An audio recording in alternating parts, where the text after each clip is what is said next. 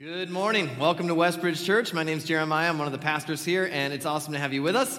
And I want to say hello to those of you in our parent viewing area. Great option if you have small children that you prefer to keep with you during the service. Also, hello to everybody at our online campus and our microsite. Thanks for joining us there as well. And I just want to piggyback on what Amanda said about Christmas Eve. This is one of those times when that friend or that neighbor or that family member or loved one may say yes to an invitation where some other time of the year they may not. There's something about the holidays that sort of heightens our awareness, and people are just a little bit more open to an invitation to a Christmas Eve service. And if there's somebody in your life that maybe you've been thinking about or praying for, I want to encourage you to invite them to one of these services, because we are going to present the message of Jesus in a very clear and compelling way. And I know that if there's somebody in your life that you want to invite, this is a perfect opportunity. So today we are wrapping up our series.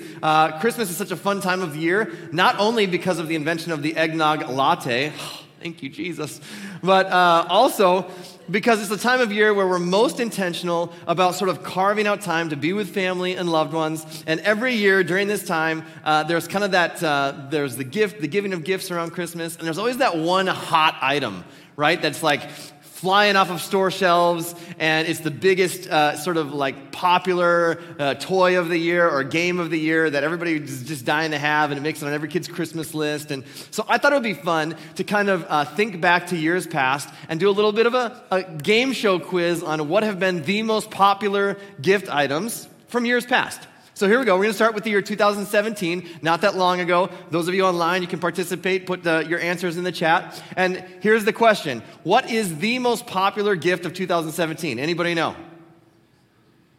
All right, the answer is Cosmo the Robot. You probably, I'd never heard of this. This is a robot that you can actually code. Kids could actually code this and program it to do different things. All right, so that was a tough one. We're going to go back a little further. 2007. Anybody remember 2007? iPod Touch, first generation. Ah, yes, creating addicted generation. Right there, 2007. How about 2001? Anybody remember 2001? Most popular gift. It was Bratz dolls, or as I like to call them, little hooker dolls. Yeah. All right, we're going to go back even further. 1997, most popular gift was something called Tamagotchi. Does anybody remember Tamagotchi? Anybody? Yeah, some of you guys remember this. This is the world's first virtual pet. This was amazing because you actually had to like feed it and put it to sleep and like take it out. Like there were things you had to do with this or else it would die and you would lose everything and have to start over. Amazing, amazing. And we'll go back a little further, more into my childhood here in 1984. Anybody? Transformers. Robots in disguise, right? I got that year for Christmas, I got a Transformer Decepticon jet. It was incredible. I loved that toy. I remember that. We're going to go back a couple more years. 1978. Anybody remember 1978? It was Simon. Anybody remember this? I used to play this at my grandma's house every year, annoying parents for the last 43 years. This thing, right? We had to type in the colors and in the sequence. All right, we're going to go back to 1972. 1972, most popular gift, the Nerf ball. Yes. This is such a big part of my childhood. Humanity has been better ever since Nerf came into the picture. All right, 1952. Anybody remember 1952, most popular toy? It is called Mr. Potato Head. Little fun fact for you. The original Mr. Potato Head did not contain the potato body. It was just appendages, and it was expected that you would stick those into a real potato. And parents started calling the company and complaining because they were finding rotten potatoes around their house. They're like, this is not acceptable. So finally, they put together the plastic potato body that came with Mr. Potato Head, and that is how Mr. Potato Head came to be. Now, if you remember Christmas before 1952, we are so glad that you're here. That's amazing. And, you probably had like a button and a piece of twine, and you were happy about it. So great to have you with us as well. Quick show of hands, how many of you are going to be with family or extended family during the holidays? How many of you are going to spend a little bit of time with at least one dysfunctional family member? All right, yeah, it's very honest. How many of you cannot raise your hand because that family member is, in fact, sitting next to you? Okay, wow, some honesty there, all right. How many of you, there's one in every family, and you're like, there's none in our family. You might be the one everyone's thinking about. Mary Carr, an author, defined a dysfunctional family as any family with more than one person in it. I think that's a pretty good definition. Our families can be both great sources of joy and a source of great pain. There's undoubtedly going to be some great food and some laughs and some tender moments and memories, but there's also going to be those subjects that nobody wants to talk about. There's going to be that tension lying beneath the surface maybe with that one family member, and that's all kind of comes into full circle in the holidays. And our world gives us all sort of advice on how to deal with sometimes the tension that comes from extended family. One option is the Jerry Springer Christmas. That's where you get together with your family and you basically just decide to keep it real and air your grievances over the dinner table. And so that's probably not a good idea. I just want to, if chants of Jerry start breaking out at your Christmas dinner, probably went the wrong direction on that one, right? And yet, it seems that even our nativity set is a little bit dysfunctional. And there's the nativity set in the front yard, and it's got, Mary and Joseph and the shepherds and the wise men. Now, a little bit of a spoiler alert, the wise men were not present at the manger. They actually came about 2 years later. And some of you are just like, what? My nativity set has wise men, we three kings, gifts for gold, frankincense, myrrh. Nope, they weren't there. And I've seen nativity sets in people's yards, and it's like Mary and Joseph, and it's like these animals, and it's the shepherds and the wise men, and Mr. and Mrs. Claus are hanging out, Like they're all just hanging out together. Little dysfunctional. And this season is filled with food and parties and people and relatives and gifts and just traditions and on and on and on. And sometimes what happens for us, because we're so far removed from that first Christmas, sometimes what happens is we can sort of lose the wonder of that first Christmas. In our sort of modern Christmas season, here's what I want to encourage us with this morning. We must rediscover the joy of the Christmas story. Because this story is, it's really, really powerful, and it's really messy. And it's really joyful, and there's all kinds of things going on, but sometimes it's easy for us to listen to the message of Jesus, especially the Christmas story, and it's like manger and the shepherds and the wise men, and we kind of think to ourselves, well, this is just a different time and a different world, and I think we sometimes forget the reality of what was actually going on during the Christmas story that we've become so familiar with. And we kind of dress it up, and it needs to be marketable and pretty, and so over time it becomes this cute little story of Jesus in the manger with this little soft little hay. Oh, that hay looks it's so comfy, and people come and they bring him presents, and it all looks like Pottery Barn. It's beautiful. This radical story becomes a little bit of a nursery rhyme for us. It becomes a little bit of white noise, and it's difficult for us to identify with how messy this story really is. And so I want to check it out together, past the Charlie Brown special, and just listen to the story, because as we become further and further removed from the original night and what was originally happening in the world, sometimes we miss just the absolute chaos and wonder of what's going on in this story. So we read some of these verses last week. It's recorded in Luke chapter 2. That night there were shepherds staying in the fields nearby, guarding their flocks of sheep. And suddenly an angel of the Lord appeared among them, and the radiance of the Lord's glory surrounded them. They were terrified, but the angel reassured them, "Don't be afraid."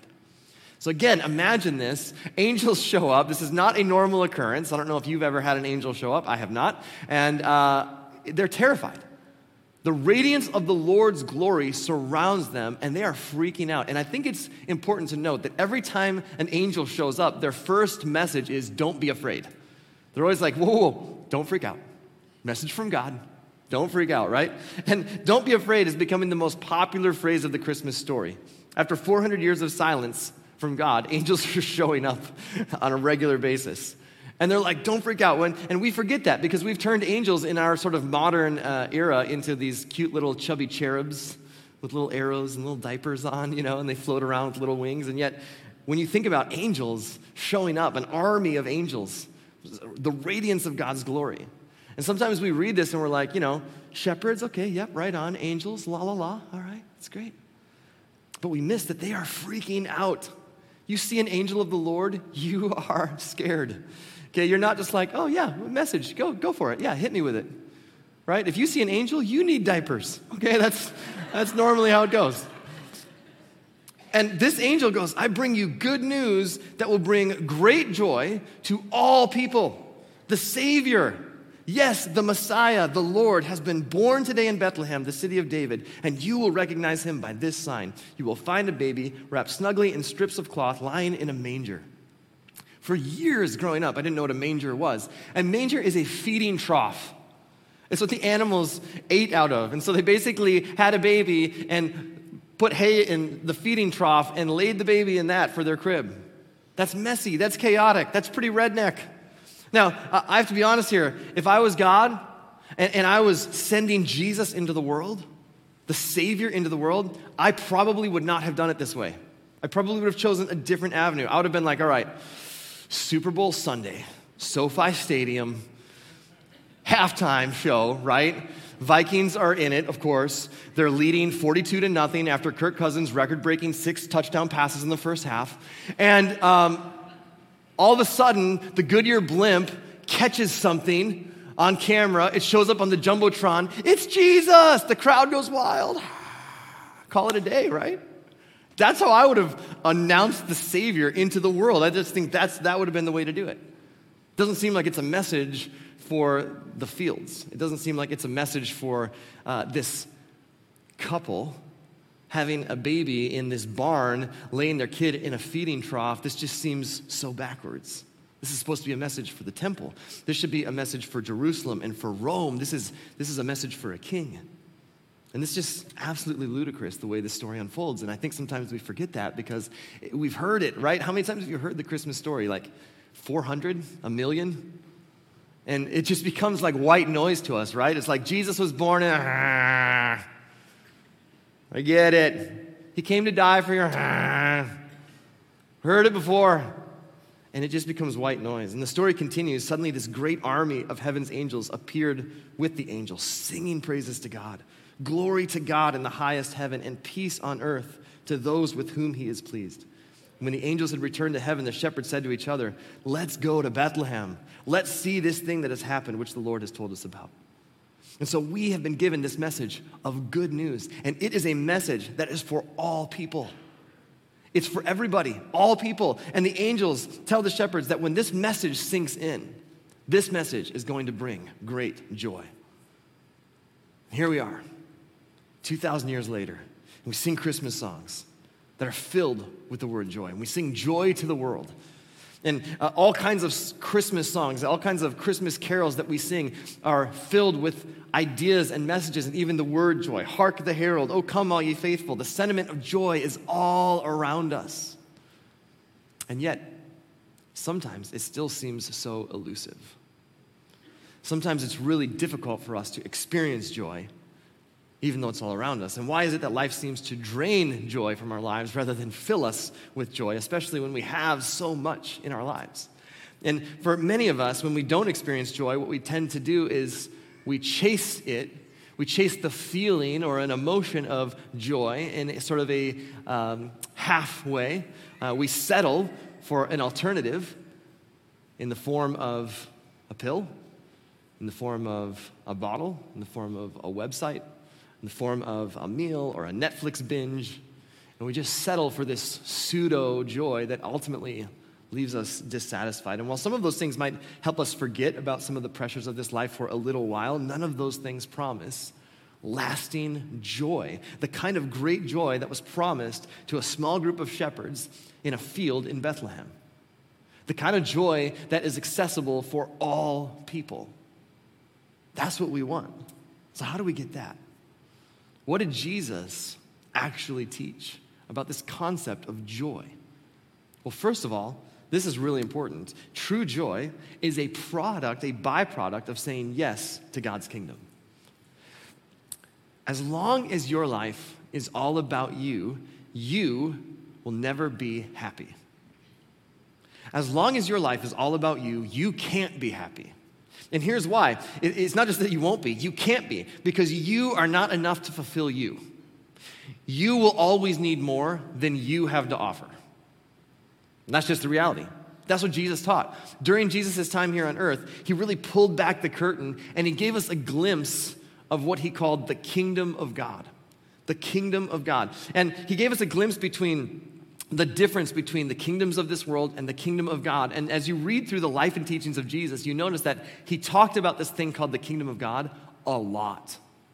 In fact, when the angels said there's good news, it's the good news, not just that Jesus is born, not just that a Savior has come into the world, but that he is ushering with him this kingdom of God, this kingdom of heaven. I love this last song that we sang today that said, Christ the King is born. Heaven has come. Heaven is here. Here comes heaven.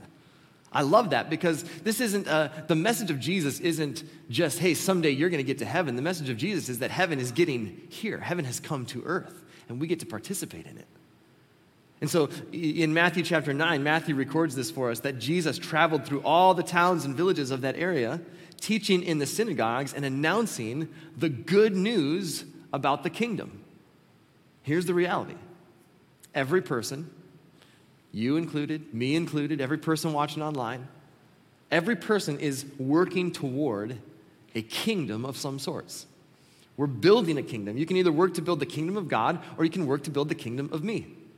But we're all building a kingdom, and I would argue the kingdom of me is typically our default setting. That's what we work towards. That's typically what shows up in my life, and the problem with the kingdom of me is all it does is produce more me. And the world does not need more me.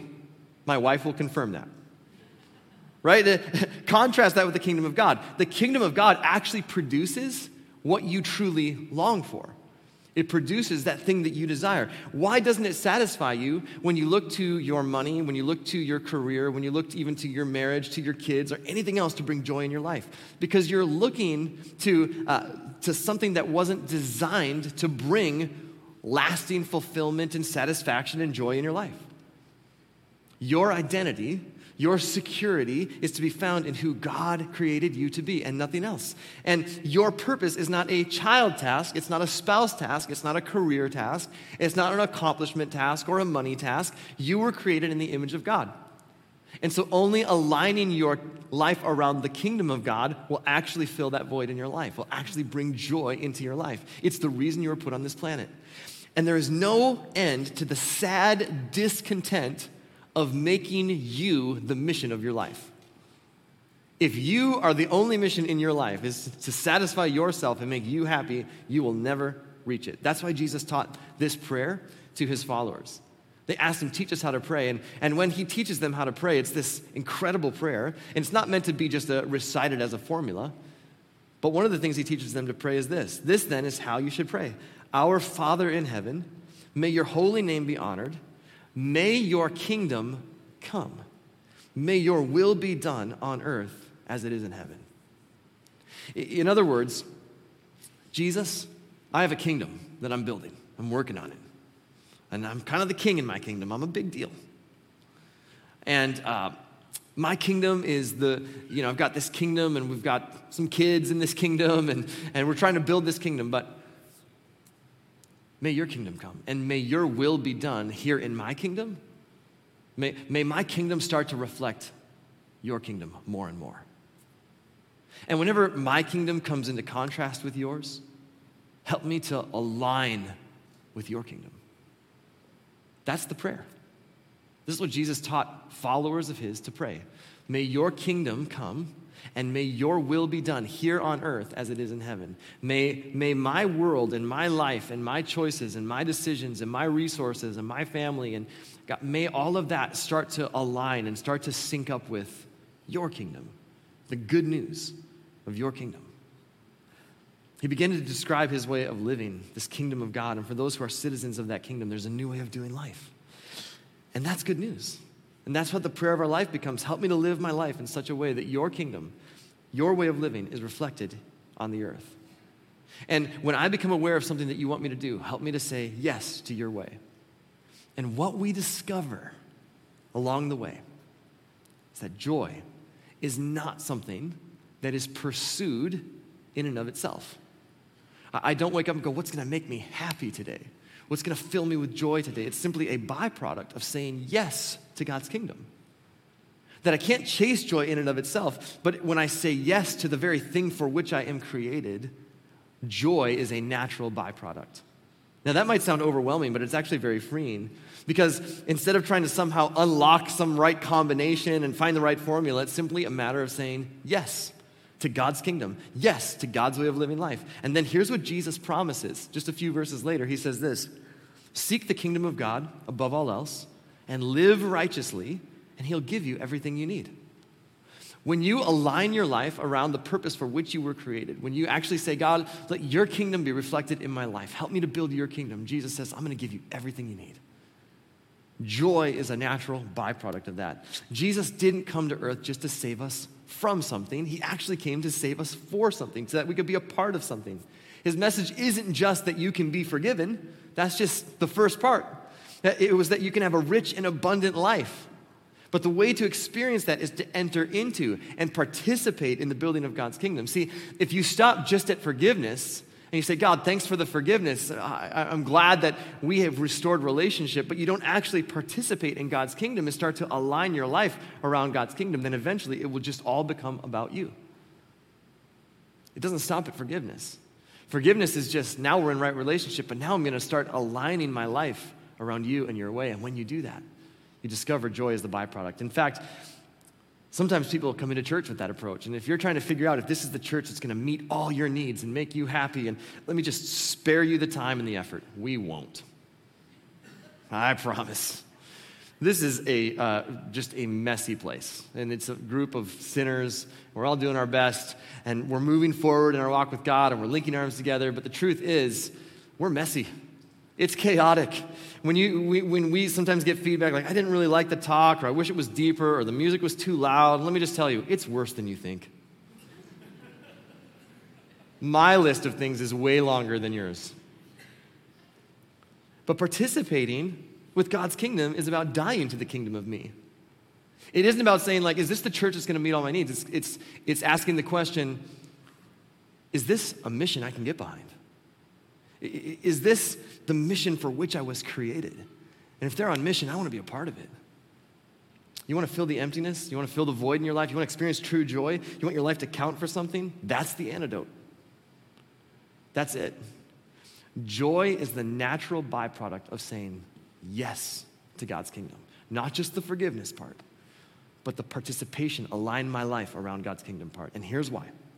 Number 2, we will never fix an internal problem with an external solution. We have to admit, as human beings, we tend to create artificial finish lines. It's just human nature. Someday I'm going to be out of high school and I won't have to follow my parents' rules anymore. Oh, it's going to be so great to have so much freedom, be so independent. And then we get into our college and young adult years and we're not finding the fulfillment that we thought we would, so we move the finish line a little bit further. Oh, someday I'm going to have a career and make lots of money, then I'll be really independent, then I'll be really happy. And then we land our dream job, and after a couple of years, we start to feel restless again. Why is that? Why do we keep moving the finish line? Someday I'm going to meet someone and get married, and that'll fulfill me. Then you found out marriage didn't complete you. It actually brought out some ugly stuff in you. Someday we'll have kids and we'll have a family. That's what's missing. Someday my kids will move out. Someday I'll retire, and I'm going to move somewhere warm in the South, like Rochester.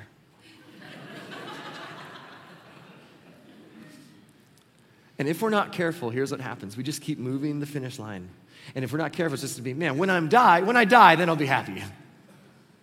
But Jesus taught, and the New Testament authors understood that joy is not an external issue. It's an internal issue. And we're never going to solve an internal issue with an external solution. It's about saying yes to God's kingdom. And I think we all recognize joy is an internal experience.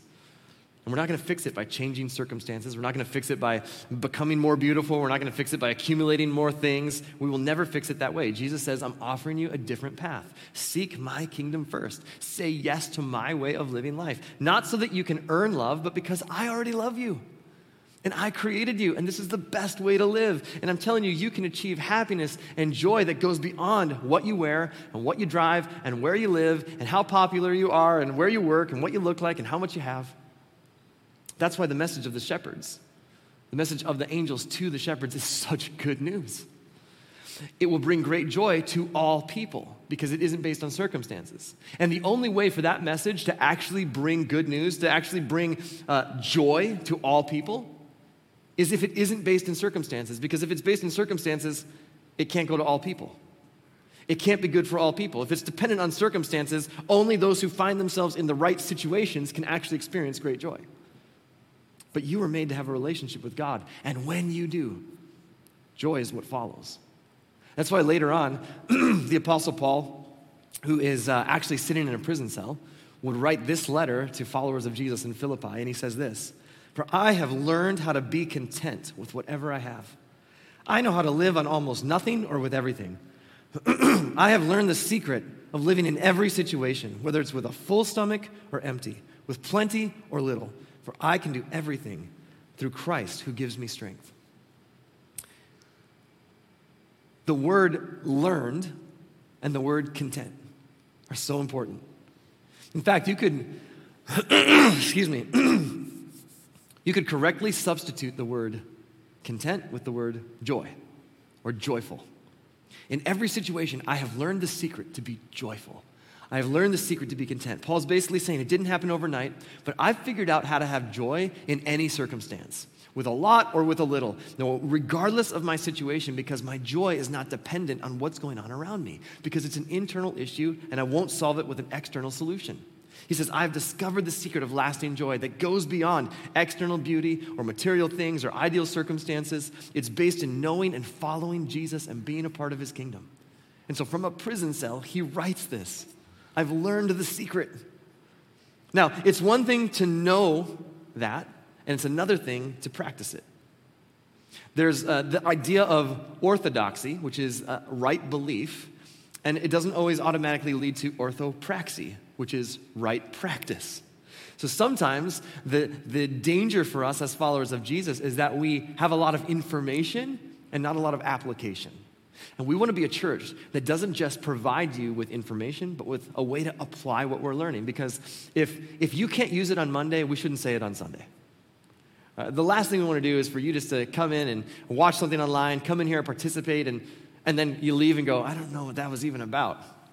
We want you to be able to apply what we're talking about. And in fact, this has been the biggest hurdle for the modern church, is that we believe a lot of the right things and we just don't actually practice a lot of the right things. One of the biggest hurdles for the modern church is that we're educated far beyond our level of obedience. And oftentimes what we need is not just more information, we need habits that help us practice what we believe. And so before we close, I want to give us some simple practices to help us solidify this idea in our hearts. Joy is found in following God in his kingdom. It's not going to be found in external things, it's internal. But here are some things that you can do to help sustain joy on a day-to-day basis. Number one, stop the comparison game. A lot of the restlessness that we feel comes from the fact that we are so good at comparing ourselves to others. And it starts at an early age. And our culture does not do a good job of helping us break that. It encourages it. And I can remember comparing lunchboxes with my buddies in first grade to see who had the best superhero lunchbox. A comparison at which I always lost because I brought Tupperware to school.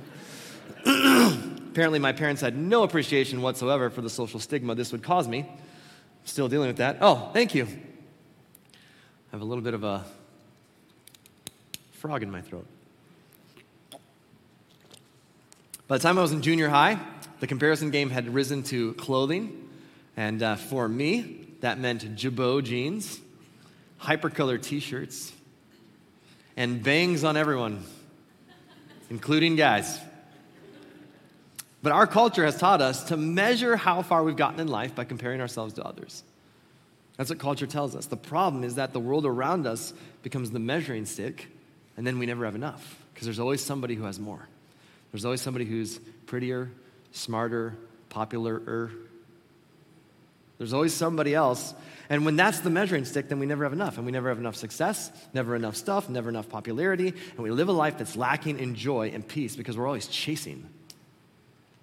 In Ecclesiastes chapter 4, Solomon writes this, I observe that most people are motivated to success because they envy their neighbors. This is meaningless, like chasing the wind. Now, I'm not saying we shouldn't work hard and set goals in life and try to achieve them, but it's possible that while the Holy Spirit is reminding us who we belong to and trying to produce joy in our lives, we can actually be working against the Holy Spirit and worrying about where we stand in relation to other people. I do this all the time. This is difficult for me, and I'll be honest with you, and I've shared this before, and you're like, I'm never coming back to this church. That guy's way too honest. But sometimes when I see other churches that are doing really, really well, I'm just like comparing them to like, oh, they just started a church. I wonder how they compare to when we first started, and I want to track with that and make sure we are doing a little bit better. I mean, I want them to be really successful, just a little less successful than us. You're like, gross.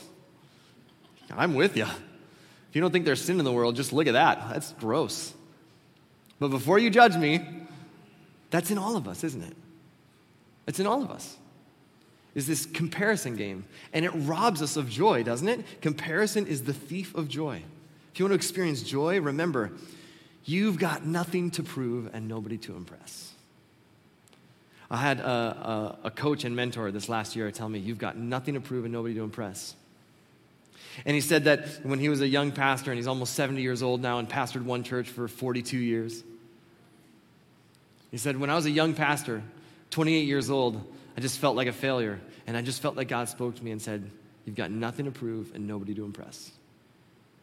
And that has been my mantra since I heard it. And I tell you, that will fill you with joy. God, I'm going to do my best with whatever you've given me, and I'm not going to compare myself to other people. I'm going to leave the rest up to you. Be faithful to live for God's kingdom and leave the rest up to him. You want to find joy? That's a big key. Stop the comparison game. Number 2, serve others on a consistent basis. Serve others consistently. People who experience deep joy in their everyday lives have discovered this incredible secret, that serving others is the path to lasting joy. There's something that happens in you when you give your life away in service to other people. And God wants us to experience the kind of joy and satisfaction in life that is not regulated by our circumstances. And one of the most powerful ways to unleash that is to serve other people. Again, from this prison cell, listen to what Paul writes. I will rejoice even if I lose my life, pouring it out like a liquid offering to God, just like your faithful service is an offering to God. And I want all of you to share that joy. He says, my life, I'm pouring it out in service to others. Like a liquid being poured out. I'm pouring my life out in service to others. And man, he said, the way that you serve, you get to experience the joy of that as well. There's something that happens when we serve. And when your life is centered around pleasing you, here's what happens. You become a tyrant that is never satisfied.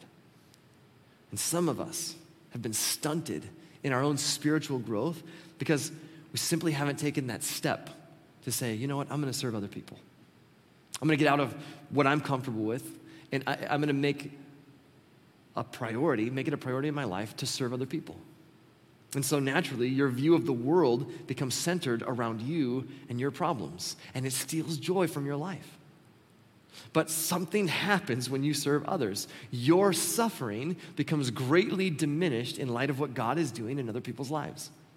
When you serve, your natural focus moves from looking at you, and the more that you focus on you, the bigger your problems become. But just by a natural process of shifting your focus to others, your problems actually shrink in magnitude because your focus has shifted. So I want to encourage you as we head into 2022, every single week we're seeing brand new people walk through our doors. We're helping people get connected. We're helping people grow in their walk with Jesus. But it takes everybody being involved. I love this analogy that the Apostle Paul uses in the scriptures of the body of Christ. And what's amazing about that is there's this thing that happens in your body, that your body actually has to overall be healthy for your cells to work, but every individual cell actually has to be healthy for your overall body to work. There's an interdependence between every individual cell and your body as a whole. And the church is like a body. And so we're not complete and healthy and whole without every single person doing their part to serve one another. It's fascinating. And so I want to encourage you as we head into 2022, figure out a way to jump into a serving team here at Westbridge Church. That's a very, very simple step that you can take to fill your life with more joy in 2022. Here's number 3. Stay focused on eternity. If you want to experience the kind of lasting joy that goes beyond your circumstances, then here's what you have to understand and acknowledge is that there is more to this life than this life. This life is not all there is to this life. If Jesus came to give us hope for eternity, then we need to stop latching on to things that are temporary to find our sense of joy. I'll let you in on a little secret. We're not all going to be the president when we grow up. We're not all going to get married and make babies and become millionaires and never get sick and retire early and live happily ever after. What if you don't meet that perfect person? What if you don't have those children? What if you don't get those friends or finish that degree or get that job? What if you never buy that house? What if you don't get that health? You don't get that wealth? Then you're going to be filled with sorrow and discouragement because your hope was in those things and it never came. What if you do get it and you discover it actually doesn't fill you with the thing you thought it would?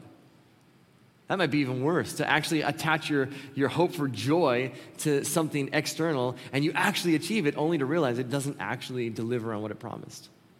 What if you choose to stop attaching your heart to things in this life and instead anchor our hearts to God's promises in the life after this life? What if we chose to take the long view? What if we said, this is about eternity? The circumstances of this life, while still affecting our emotions, would have very little bearing on our lasting joy. Again, this is why the Apostle Paul writes this. That's why we never give up. Though our bodies are dying, our spirits are being renewed every day. Our bodies, external, are dying, decaying. Like, thank you, that's encouraging. But here's what Paul says. But internally, our spirits, internally, are being renewed every day. For our present troubles are small and won't last very long. Again, this is a guy who has been in prison, he's been beaten, he's been shipwrecked. He's like, shake it off. They won't last very long.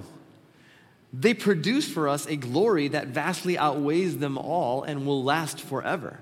So we don't look at the troubles we can see now. Rather, we fix our gaze on things that cannot be seen. For the things we see now will soon be gone, but the things we cannot see will last forever.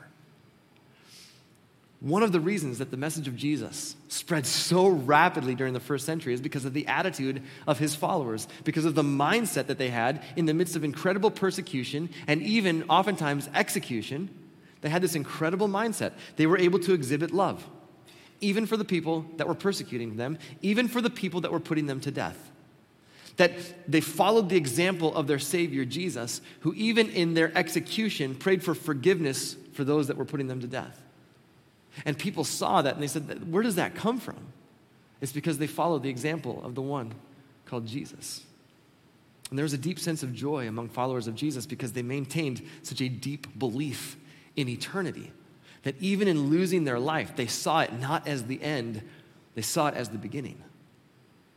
Don't make the mistake of thinking that you can somehow achieve joy by chasing joy or by trying to attach it to some kind of external solution.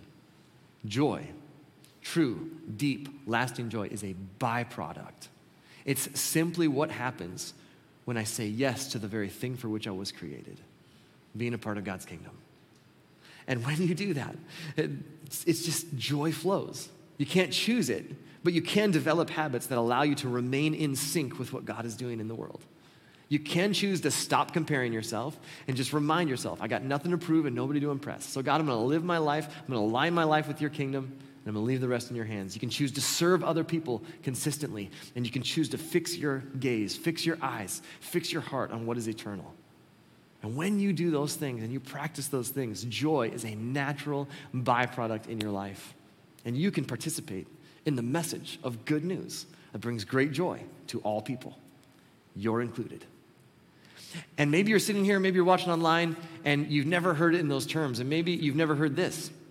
You were created by God to exist in loving community with him and with others. The message of Jesus is not just that you can be forgiven, it's that heaven has come to earth, that you can participate in the kingdom of heaven here and now. And Jesus came into the world to show us God's love, to reunite us with God, to forgive our sins, but also to invite us into this way of living. In the greatest example of love, he allowed himself to be put to death. His body was laid in a tomb, and according to multiple eyewitness accounts, he rose from the dead. And he showed us there is more to this life than this life. Death is not the end.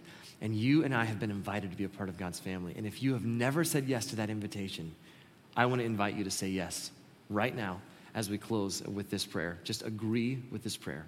God, please forgive my sins. Forgive me for the times I've walked away from you. And I thank you that you are always right there, always a step away when I turn back in your direction. And so today I want to turn in your direction. And I want to say yes to the invitation to be a part of your family. Make me your son, make me your daughter. And help me to follow your way of living, not just to forgive my sins, not just because of my past, but moving forward. I want to align my life around your kingdom. I want to trust you with the way that I live. And I'm trusting that I'll experience joy as a natural byproduct of living my life that way. And God, I pray for every single one of us who have said yes to your forgiveness. We're striving to follow you. May we not just hold on to the forgiveness and then make our lives about us, but may we be people who truly pray the prayer that you taught your disciples to pray. May your kingdom come. May your will be done here in my life as it is in heaven. May my world, the sphere of influence that I live in, be a reflection of your kingdom. God, may we be people who reflect your kingdom into our world, into our community, into our area, and the world around us. We commit this week to you. We pray this in your name. Amen.